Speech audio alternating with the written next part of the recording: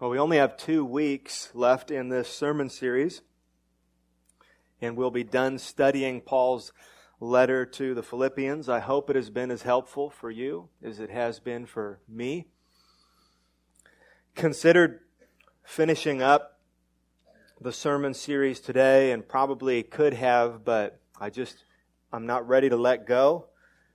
So we'll wrap it up next week, and then Lord willing, Pastor Greg will preach Palm Sunday, and then we'll have Easter Sunday, and then that first Sunday in April we'll begin a new sermon series on Ecclesiastes. In our text today, some of Paul's final thoughts are about the relationship that he has with this church in Philippi. He's wrapping up his letter to them, and he seems to be thinking about his relationship with them, and especially what he loves about them, and how specifically he has been blessed by them. When we read his words today, it becomes even more clear how generous this church was, how generous they were with Paul. I think it'll be good for all of us to consider our own generosity today. How generous are you? How ready and willing are you to give things up? Especially, how generous are you with other Christians? How generous are you with your church family? There's supposed to be something special there. A special affection and love that we have for one another in a local church, and it manifests itself through generosity. So there's a description here that we're going to see. There's a description of the Philippians' generosity. I really don't, though I tried and it just felt imported. There's no specific application today, where normally we'll pause at points or at the very end give some specific application that connects what we have just learned to now how we should live in light of that. No specific application today, but I would encourage you to listen very carefully to the example that we have of generosity in the Philippians. My hope and prayer is that as we listen, as we learn about their example, and then even hear some reasons for their and hopefully yours and my own generosity, that we would be encouraged. We would be encouraged to be more generous with one another. But before I preach this sermon, we should pray together. So will you please bow your heads with me? Our Father in heaven, thank you for time now to read your holy, inspired, inerrant word together. And thank you for time now to stop doing everything else we've been doing throughout the week and to think about your truth. We need your help. We need help understanding your word, and we need help applying your word. We know and you know that our minds will stay dark and our hearts will stay cold without the work of your Holy Spirit. So we need you and ask for you to come and to bring with you light for our minds and heat for our hearts, we pray. In Jesus' name, amen. Now please open your Bibles to Philippians chapter 4, which, if you're using one of the Bibles that we provide for you, you'll find that on page 637. Let me read the text in its entirety one more time before we begin. This is Philippians chapter 4, verses 14 through 18. This is the Word of God. Yet it was kind of you to share my trouble. And you Philippians yourselves know that in the beginning of the gospel, when I left Macedonia, no church entered into partnership with me in giving and receiving except you only. Even in Thessalonica, you sent me help for my needs once and again. Not that I seek the gift, but I seek the fruit that increases to your credit. I have received full payment and more. I am well supplied, having received from Epaphroditus the gifts you sent, a fragrant offering, a sacrifice acceptable and pleasing to God. Amen. We're going to take this on in two sections, verses 14 through 16, and then verses 17 and 18. In verses 14 through 16, we have another description of the relationship between Paul and these Philippians. So, let's read this description of their relationship from Paul's perspective. Let's begin with verse 14. Yet it was kind of you to share my trouble. The Philippians shared in Paul's trouble. That is more significant than mere help. That is more than praying for Paul, which they did. That is more than sending gifts to Paul, which they did. That is more than sending people to Paul, which they did. They shared in his trouble. So share implies an ongoing investment from the heart. This is what Paul was receiving from the Philippians. It was an ongoing investment that they were making in Paul. It was heartfelt. It was from their heart. Share implies a two-way relationship. They're sharing with one another. They loved Paul. They had a heart for Paul. They missed Paul as soon as he was gone. They worried about Paul. They shared his trouble so that when he was suffering, they were suffering. There are people in your life and you share their trouble. When they hurt, you hurt. When they're in pain, you're in pain. When they're suffering, you are suffering. And so here, Paul is reflecting on that. He's reflecting on the Philippians and how they've shared in his trouble, and he calls it kind. They don't have to do that. He says it is kind of you. It is kind. This is good for us to think about. It is kind for Christians to share in other Christians' trouble. Not to ignore it, not to suppress it, not to neglect it, not to distract ourselves from it, not to give token support, but to share in other Christians' trouble. It is kind for Christians to share in other Christians' trouble. Paul told the Romans in chapter 12, verse 15, rejoice with those who rejoice. And then what did he say? And weep with those who weep. And in Galatians 6:2, we're called to bear one another's burdens. The idea is that a Christian is under some sort of weight. A sickness, circumstance, a deteriorating relationship, whatever it is, a Christian is under some kind of a heavy, burdensome weight. And the picture is that when a Christian is in that place, other Christians come and they squeeze in and get in close to the suffering Christian and try to take some of the weight. Try to get some of the weight on their shoulders so that the weight is shared, so that the weight isn't as heavy, so that it's not as painful, so that it's maybe not as difficult, so that the trouble is shared, so that the burden is borne by others. So another way of putting what Paul is saying in Romans and Galatians, to weep with those who weep and to bear one another's burdens, is exactly what he says here. It is to share in one another's trouble. That's exactly what the Philippians did, and they're an example to us.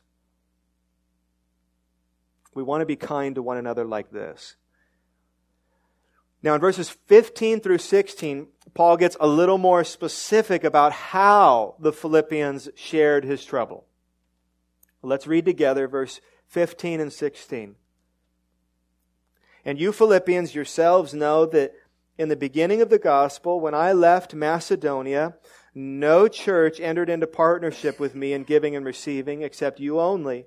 Even in Thessalonica, you sent me help for my needs once and again. There are many good things to point out here in the Philippians.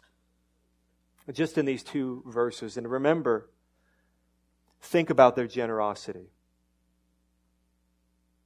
Think about how they loved other Christians. Think about, they said they loved Paul. Now what did they do toward Paul because of their love for him? We're trying to follow their example, considering our own generosity. Well, there's another word for sharing in these verses, and it's partnership. Same idea. It's the word Paul uses in verse 15. No church entered into partnership with me except you only. He used the same word back in chapter 1, verses 3 through 5. He said, I thank my God in all my remembrance of you, always in every prayer of mine for you all, making my prayer with joy because of your partnership in the gospel. So Paul and the Philippians enjoyed a partnership with one another. It wasn't a one-way relationship. It was a two-way relationship. He said, no church entered into partnership with me in giving and receiving. Right? That describes partnership. That describes this partnership. It's not just give, it's not just receive, it's giving and receiving. They each gave to one another. Each of them were better off because of this relationship. Well, what do we know that each of them gave to one another? What do we know from our study in this book of Philippians? What were each of them giving to one another? What were each of them receiving from one another? First, what did Paul give to the Philippians? What did Paul give to the Philippians? He gave them truth. He gave them sound doctrine. He gave them direction. He gave them accountability. He gave them the best thing anyone could ever give you, the gospel. They wouldn't know the gospel if it wasn't for Paul. So they loved Paul. They understood what a treasure that was. They understood what a gift that was to have Paul among them and teaching them and shepherding them and giving them the gospel and giving them sound doctrine and teaching them the truth. They saw how it affected their lives, how it changed their hearts and changed their minds and changed their families and changed their churches and changed their communities. They were thankful for what it is that Paul had done. Well, what do you do if you're thankful for someone, if you love someone, if you care about someone? You're generous with them. So what did the Philippians give to Paul? What do we know from this letter? Well, they presumably gave Paul food and money and clothing. They provided for his needs. They supported Paul. They prayed for Paul. And most recently, they sent Epaphroditus to Paul. Paul's imprisoned in Rome. They sent from Philippi, all the way from Philippi, they sent Epaphroditus, a member in their church. Go to Paul. See him face to face. Minister to him. Pray with him. Encourage him. Tell him how worried we are about him. Ask him if there's anything that we can do. And then they sent him with a gift.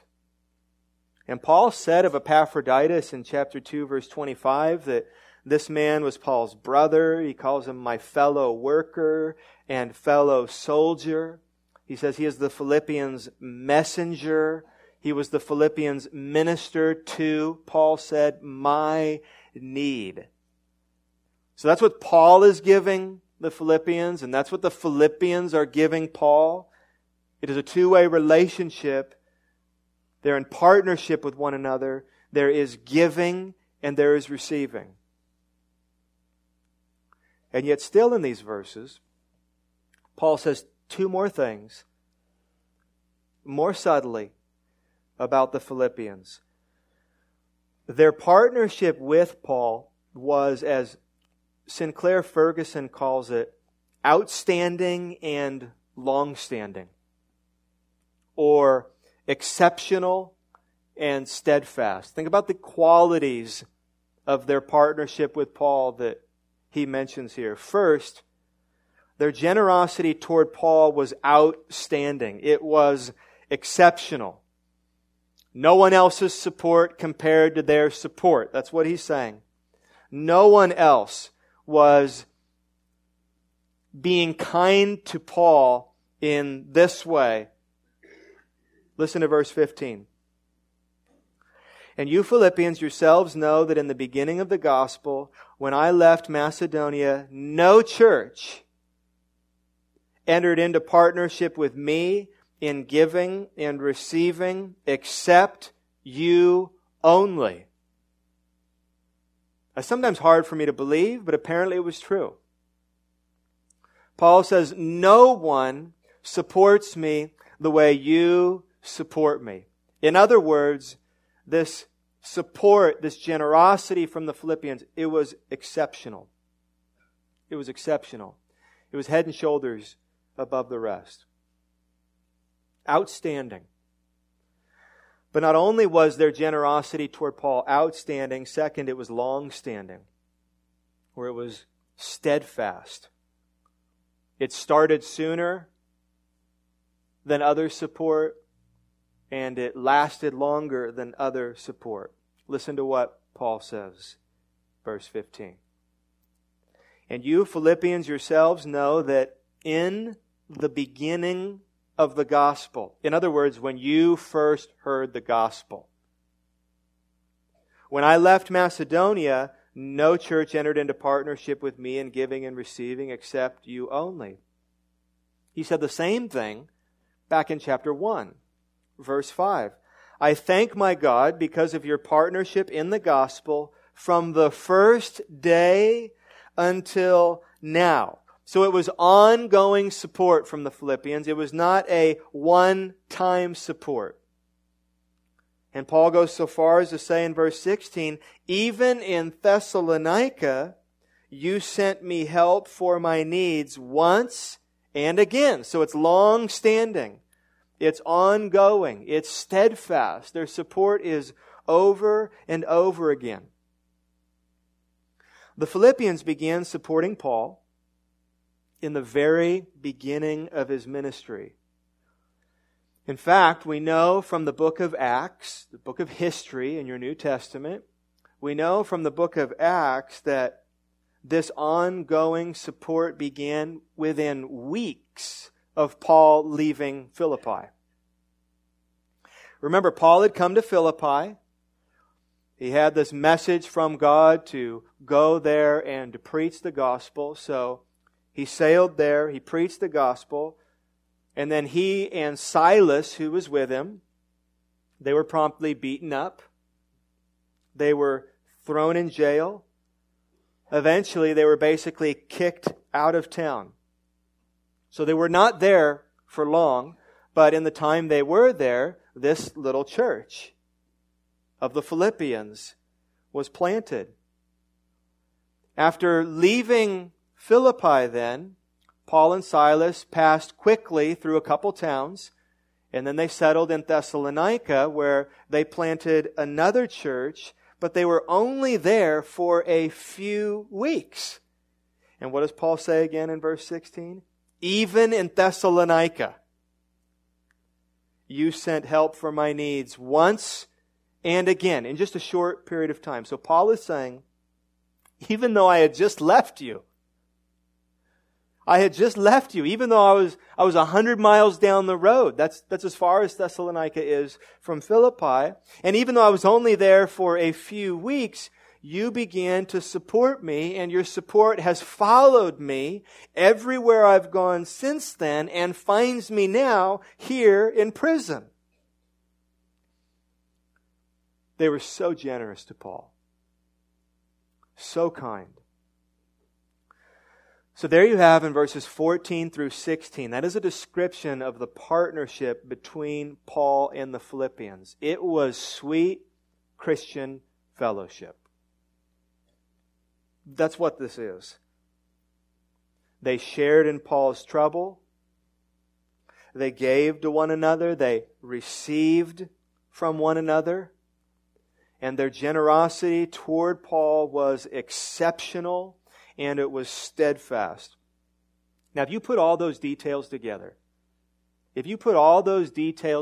what you have...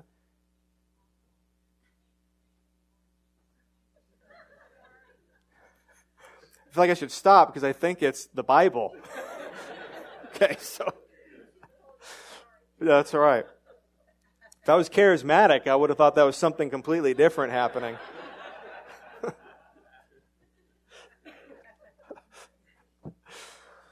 If you put all those details together, these details about this partnership between Paul and the Philippians, you have great insight into Christian fellowship. Whether that's your experience or not, this is a picture of it. This is great insight into Christian fellowship.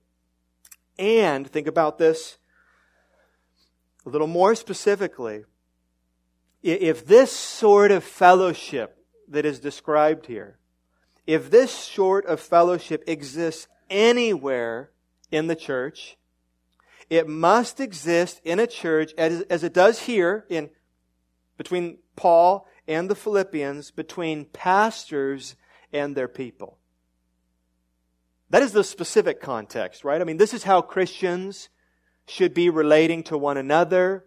This isn't just the fellowship that should exist between people in the church and their leaders, but that is the specific context. This is the relationship that Paul, who has invested truth and the gospel into the Philippians and received so much from them, that's the partnership that's being talked about here. Now, I was encouraged this week as I read this and as I thought about Paul's relationship with the Philippians. I obviously cannot speak for all of you who are a part of this church, but I can speak for myself as a pastor. I can speak for my family, and I could write the same words about my feelings and my gratitude for all of you. Easy. Be very natural to talk the same exact way about my feelings for you as a church and my gratitude for you as a church. Our family always knows that we're prayed for. Our family is encouraged by people in this church over and over and over again. We receive, as Paul did, gifts from people in this church. Our needs are met by people in this church. And when we have gone through trouble, you all have shared in our trouble. You have been to us an example of the Philippians. This is the partnership that Paul is thankful for. This is why he is so grateful. This is why Paul loves them. This is why they love Paul. And it's an example to us. So that's the description. Let's move on to verse 17 and 18. Let's read verse 17 and 18. Not that I seek the gift.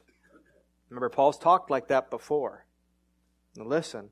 Not that I seek the gift, but I seek the fruit that increases to your credit. I have received full payment and more. I am well supplied, having received from Epaphroditus the gifts you sent, a fragrant offering, a sacrifice acceptable and pleasing to God. So let's look at verse 17 together. As I said, verse 17 starts with something similar to what Paul said in verse 11. Look back at verse 11. In verse 11, remember, Paul basically said that though he was thankful for their gift, he didn't need their gift because he was content in Christ with whatever he had. And he says the same thing here in verse 18. I have received full payment and more. I am well supplied.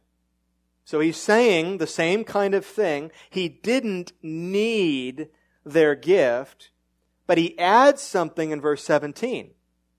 Not only does he not need their gift, but what does he say? He doesn't seek their gift.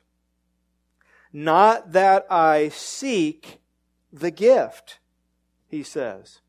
He doesn't need their gift, and so he isn't seeking. He isn't after their gift. That's not what he is after. He's after something else. It's not the gift in and of itself. He's after something else. He's seeking after something else. What is it? What does he say? Verse 17. Not that I seek the gift, but I seek the fruit that increases to your credit. So it's not the gift. It's what the gift does for you. The gift is more about what it does for you than what it does for me, Paul is saying. So it's not the actual gift that I'm seeking. It is the fruit that increases to, not mine, that increases to your credit. What does that mean? The King James Version says, I desire fruit that may abound to your account. He's saying, okay, give me gifts, but I don't need the gifts. I'm not seeking the gift itself, but give me gifts because then you will abound in your account. It will credit to your account. The New American Standard says, I seek for the profit which increases to your account. Think about this with me. So you probably caught, these are all financial terms. These are financial terms. When the Philippians give to Paul, not just money, whatever it is they give to Paul, they are actually making an investment, is what Paul is saying. When you give to me, Paul is saying, you are making an investment. What happens when you make an investment? One account shrinks, but hopefully the other account eventually increases. Because that's what's happening when you love me this way, when you give to me this way, when you share in my trouble, when you send me gifts like you just have. Their account on earth is shrinking, but an account somewhere else is increasing. We're getting closer, I think, to an answer. So they're giving things that are valuable to them, that they need, that they could use, and they're giving them up to Paul. So they now have less of it. But somewhere, when they do that, an account is getting bigger. We're learning about how generosity works. Okay, where is that other account? Heaven. Some of you have verses popping in your head. I don't know where that is, but I have words from God's Word that are coming into my head. I think that account it's in heaven. You're right. For example, do you remember what Jesus said in Luke 12:33? He said, sell your possessions and give to the needy. That's a good thing to do. when you do that, here's what he says is happening. Provide yourselves with money bags that do not grow old, with a treasure in the bank, in the heavens, that does not fail, where no thief approaches and no moth destroys. So when the Philippians give to Paul, it is good for them. It's good for them. You see why he has to clarify? I don't need the gift. I'm good. I'm content. Whatever God gives me. In fact, I'm well supplied for. I have more than enough. But go ahead and give. When you give, you're storing up for yourself treasure in heaven. This credits to your account. This is good for you. This is another motivation and an encouragement to Christians to be generous. Paul said, not that I seek the gift, but I seek the fruit that increases to your credit. Now here's where I'd like to focus the rest of our time. In these two verses, 17 and 18, Paul will use 3 different words or phrases to describe the gift the Philippians had given him. Fruit, fragrant offering, and sacrifice acceptable and pleasing to God. Let me show you that. Look at verse 17 and 18 with me, and then we'll look at these. Not that I seek the gift, but I seek the fruit. So Paul sees the gift as the fruit of something. And we'll see what. That increases to your credit. I have received full payment and more. I am well supplied, having received from Epaphroditus the gifts you sent. And now he has 2 phrases to describe these gifts. A fragrant offering, that's the first one. And here's the second one. A sacrifice acceptable and pleasing to God. These gifts the Philippians sent. This generosity of the Philippians was fruit. It was a fragrant offering. And it was a sacrifice acceptable and pleasing to God. When you, out of love for God, give something to another Christian. That's very practically what's happening here. So when you, Christian, out of your love for God, give something to another Christian, especially when you give something to another Christian who is in trouble, as Paul was, it is fruit. When you give something to another Christian, it is a fragrant offering. When you give something to another Christian, it is a sacrifice acceptable and pleasing to God. I think we can understand what each of these means pretty quickly. So number 1, when you, out of love for God, give something to another Christian, it is fruit. Verse 17, not that I seek the gift, but I seek the fruit that increases to your credit. So let's think about fruit biblically. Fruit in the Bible refers to a result or a consequence from some effort or action. Think about fruit. Think about an apple. It didn't just, when you go to the grocery store and you see these apples in the baskets, the apple didn't just show up in that basket in the grocery store. You know this. It was a result of planting a tree. A lot of things led up to that apple, that fruit being in the grocery store. Someone planted a tree. Someone watered the tree. Someone took care of the tree. And eventually, because of all of that work, there was fruit. When a Christian, out of love for God, gives something to another Christian, It's fruit. It is the result of God's work in them. When you can do this, Christian, when you can, out of your love for God, give something to another Christian, give something up for another Christian, when you can do that, that is fruit.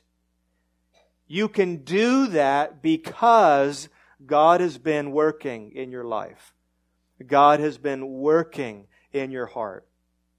It is fruit. It is evidence that He planted a tree, that He watered the tree, that He has cared for the tree. It is good fruit in your life. Titus 3:14 says, "And let our people learn to do what the Philippians were doing." He says, "Let our people learn to devote themselves to good works so as to help cases of urgent need and not be unfruitful." In other words, if you're devoted to good works, if you're helping those in urgent need, you're being fruitful. Generosity is the fruit. It is the evidence of God's work in the Philippians, which is why, think about this, Paul thanks God for their generosity. That's weird, if you think about it. If someone is generous to you, you thank you for being generous. But Paul he rarely does that. Paul says, thank you, God, for their generosity. Why? Because Paul gets it. He knows that their generosity is the fruit of God's work in them, of God's investment in them. In fact, Paul is always doing that.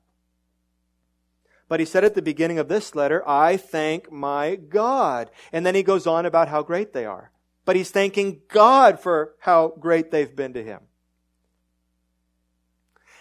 It's how Paul starts all of his letters, all of them except Galatians. There was not a lot to be thankful for in the Galatians. But the other people that he writes letters to, here are 3 examples. Listen to how he does this. Romans 1:8. First, I thank my God through Jesus Christ for all of you, because your faith is proclaimed in all the world. That's subtle. But Paul did not say, thank you, Romans, for having such great faith. That's not how he does it.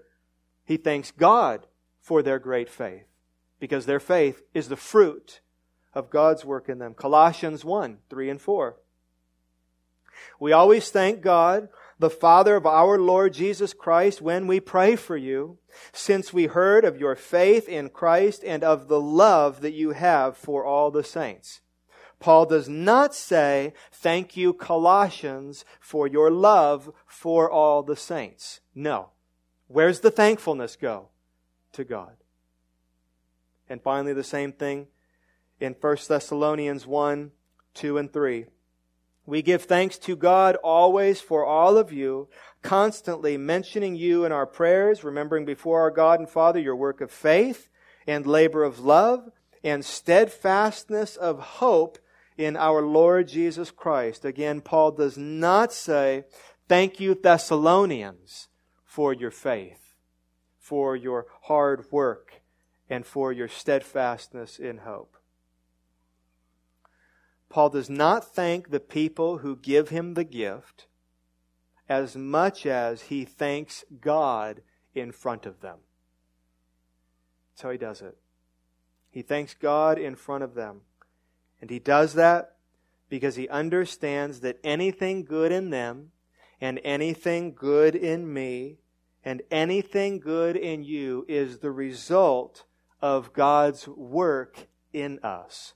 It's fruit. So, when a Christian, out of love for God, gives something to another Christian, it is fruit. Second, and now we're going to take these 2 and 3 out of order. But second, when you, out of love for God, give something to another Christian, it is a sacrifice, acceptable and pleasing to God. their gifts, the Philippians' gifts, were a sacrifice to God, not Paul. That's how Paul thinks about it. This was costly devotion to God, not Paul. The gifts were, of course, given to Paul, but they were also given to God. They gave up what they had for another's good, Paul, and for God's glory. It was a sacrifice to God.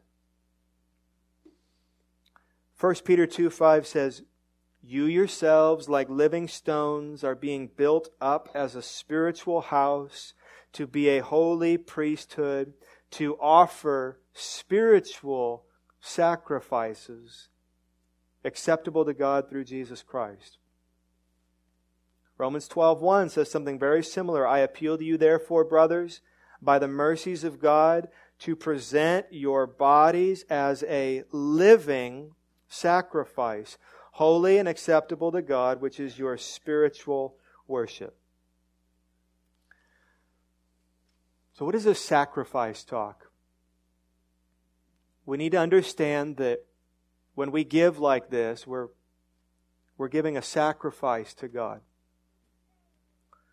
God's people, think about your Bible, God's people before the coming of Christ offered physical sacrifices over and over again. Clean and pure and costly and valuable animals were given up for God.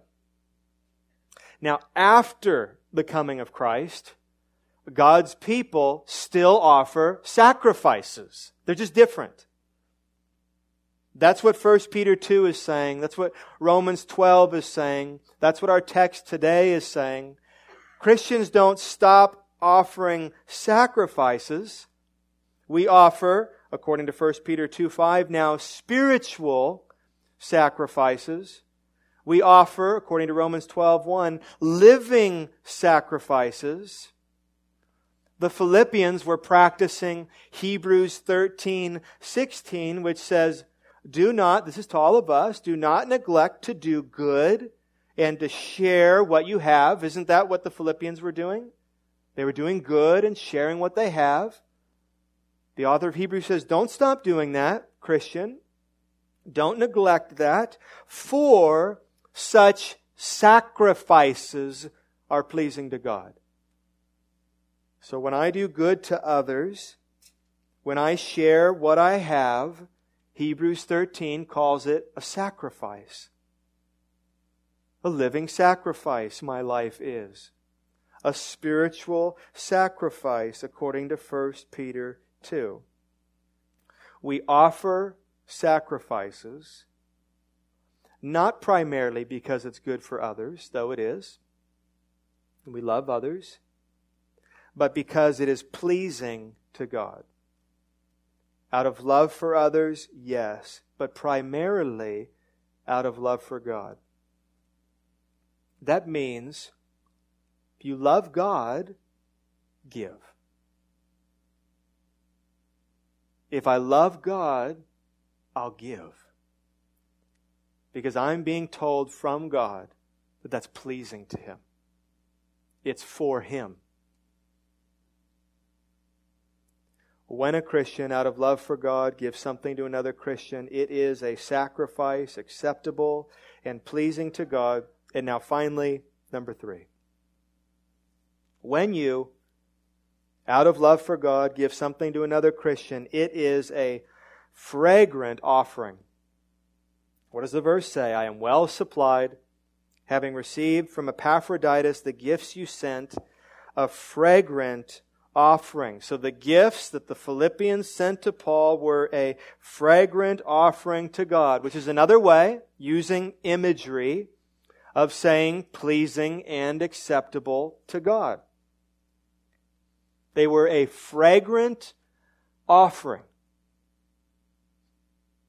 When the Philippians gave gifts to Paul, it smelled good to God. That's what it's saying. This obviously points us to a text where this significantly shows up very early on in the Bible. Genesis chapter 8. Almost the exact same language is used in Genesis chapter 8. Remember, this was after Noah and his family were rescued from God's wrath, rescued from the great flood. And when they get out, after almost a year on that boat, when they're on dry land, after being saved by God, and they get out, the first thing Noah does is to build an altar and to make a sacrifice to God out of gratitude and thankfulness. He builds an altar and he offers a sacrifice to God. And now I want you to listen what the Bible says about that sacrifice. Genesis 8, beginning in verse 20. Then Noah built an altar to the Lord and took some of every clean animal and some of every clean bird and offered burnt offerings on the altar. And when the Lord smelled the pleasing aroma, the Lord said in His heart, I will never again curse the ground because of man, for the intention of man's heart is evil from his youth. Neither will I ever again strike down every living creature as I have done. While the earth remains, seed time and harvest, cold and heat, summer and winter, day and night shall not cease. That is an amazing passage. What just happened between Noah and his family and God? Noah is obedient. He burns up a sacrifice before God. The smell of that sacrifice reached God, and it affected God's heart. He was so pleased with that worship. He was so pleased that Noah would do that off the boat. He was so pleased that he would give that up. God was so pleased that He promised, made a covenant never to sweep the world in judgment like this again. That's significant. And we're told in the text what provoked that in God was this fragrant offering. And we were just told that when we are generous with other Christians, it is that kind of fragrant offering to God. There's other passages, Exodus 29:18, and burn the whole ram on the altar. It is a burnt offering to the Lord. It is a pleasing aroma. Leviticus 4:31 says the same thing. And then listen to how Ephesians 5:2 describes the ultimate sacrifice, the sacrifice of Christ on the cross. We're told in Ephesians 5:2, walk in love as Christ loved us and gave Himself up for us, a fragrant offering and sacrifice to God. A fragrant offering. We're talking about the sacrifices they made in the Old Testament. We're talking about the sacrifice of our Lord Jesus Christ on the cross. We're talking about what Noah did when he got off the ark, being saved by God. These were fragrant offerings. And what did we just learn in Philippians? That when you give to other Christians, when you, out of your love for God, give to other Christians, it's a fragrant offering to God.